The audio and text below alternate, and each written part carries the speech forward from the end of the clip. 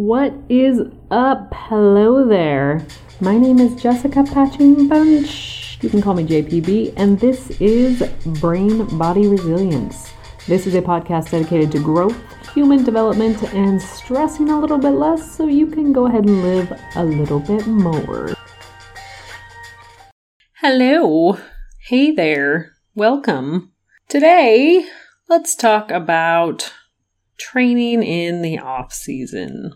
This episode was inspired by a recent conversation I was having with one of my clients, and we were talking about how you can feel in control, or like you're managing things really well until you know that there's something, kind of a big something that you are anticipating in the near future.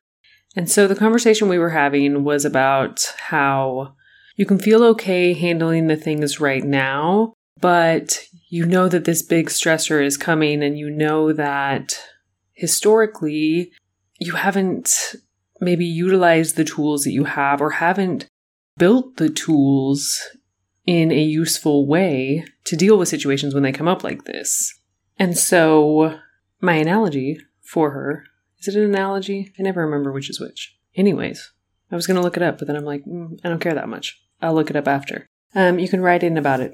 Anyways, this idea that it's the same thing as training in the off season for anyone who played sports or competed in anything or performed in anything ever, or, watches sports and has an idea of how hard those athletes work in the off season just to come and perform for each game or presentation, whatever the case is. And we do the same thing for, say, presentations or speeches at work or school. We practice over and over and over and over again to prepare for that one thing, so that we know that we're ready, so that we know that we have done the best job that we could possibly do to prepare for this thing, so that we succeed in this thing. And my thought is this, that we have to practice and get ready for that big day. And when we're talking about stress management and building resilience, every day is the big day, because every day you have stress. You are encountering micro stressors every single day, from the time your alarm clock wakes you up. And then there's traffic, and then there's unexpected emails, and your phone is constantly buzzing and giving you alerts and notifications. All of these things are just little tiny micro stressors.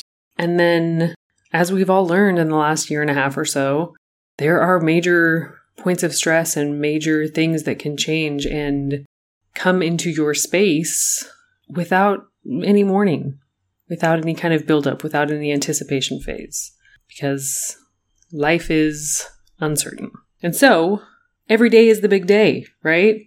We have stress every day.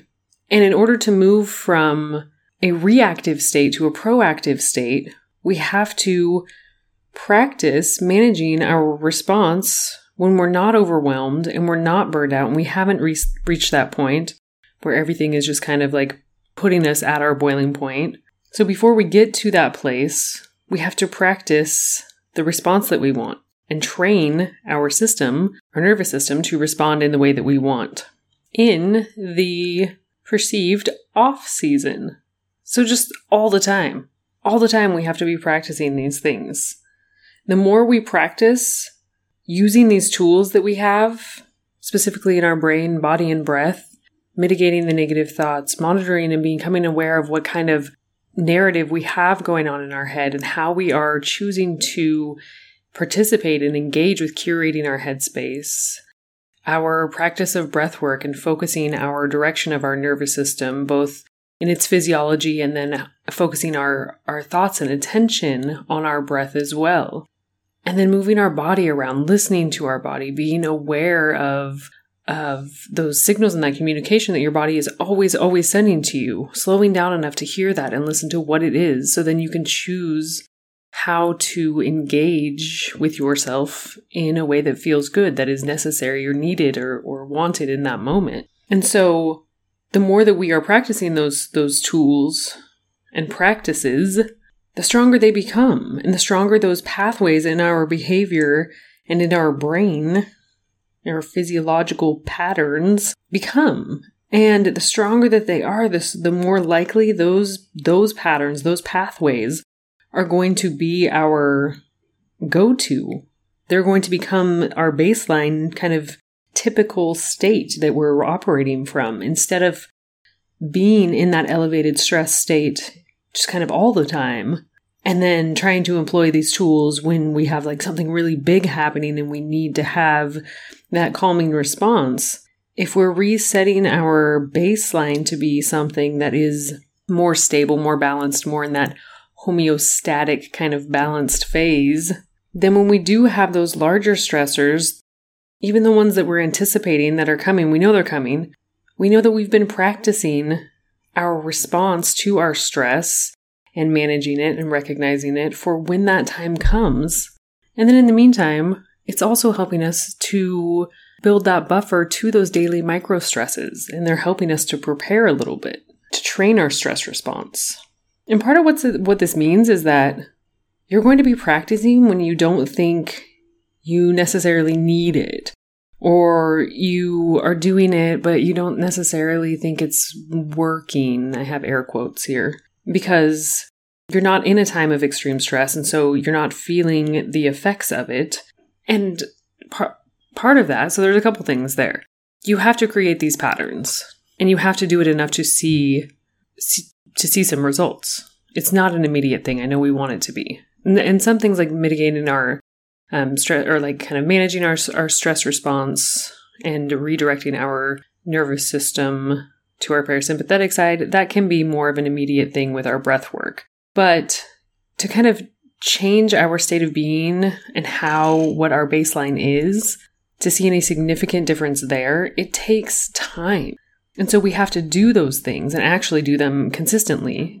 And kind of the other part of that I started on was, if we are not practicing those things with consistency, we're not actually doing those things, our system is not going to be trained in the way we want it to when we have that big stressor come, and then it may not respond that way when we need it to. We have to practice what we want.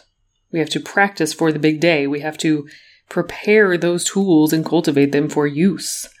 So this means that you need to be doing the thing, even when you feel like it's not absolutely necessary. We're trying to build habits. We're trying to build this new kind of more calm, more present, just daily state of functioning in our lives. And remember, change takes time. If you judge your progress within 18 to 24 months with consistency, you will see what you want to see, or more of what you want to see.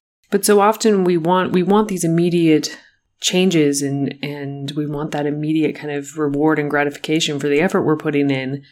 And so we expect to have results that aren't going to come within the time frame we've allotted.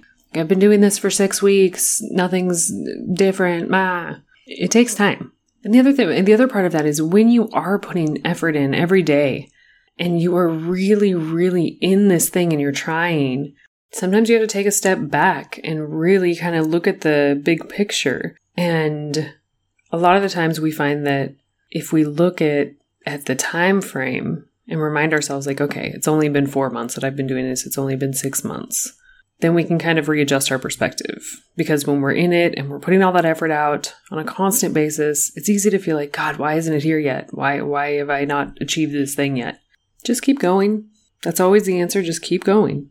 And the other thing with using these tools that we have and this kind of training in the off season idea is that in that practice and training for like the big events, the big days, those big stressors that we really need some support and kind of tools to help navigate and guide us through to the other side. In between that, we're dealing with those micro stressors on a daily basis.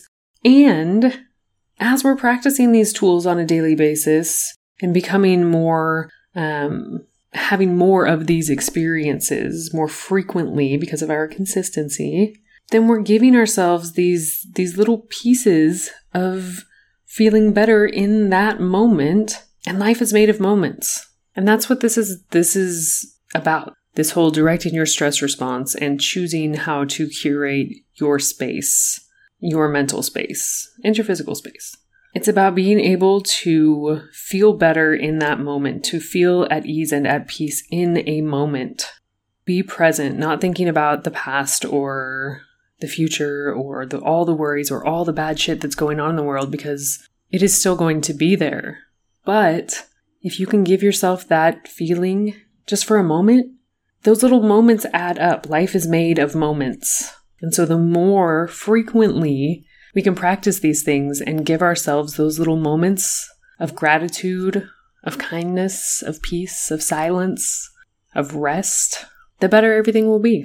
We'll just keep adding in those restorative moments, training in the off season, and then we will just continue to become more resilient and stronger as we march forward and see where our journey takes us.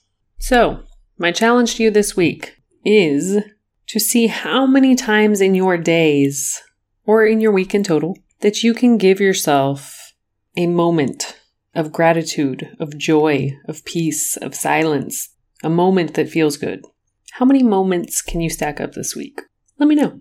Until next week, I am always grateful for you. Thank you for being here. I love hearing from y'all. It is super cool just to hear what resonates, when and how and why and all the things. So, continue to reach out. And if you found this useful, I am going to ask that you share it with a friend. That's it for this week. Have a beautiful week. Until next week, peace out.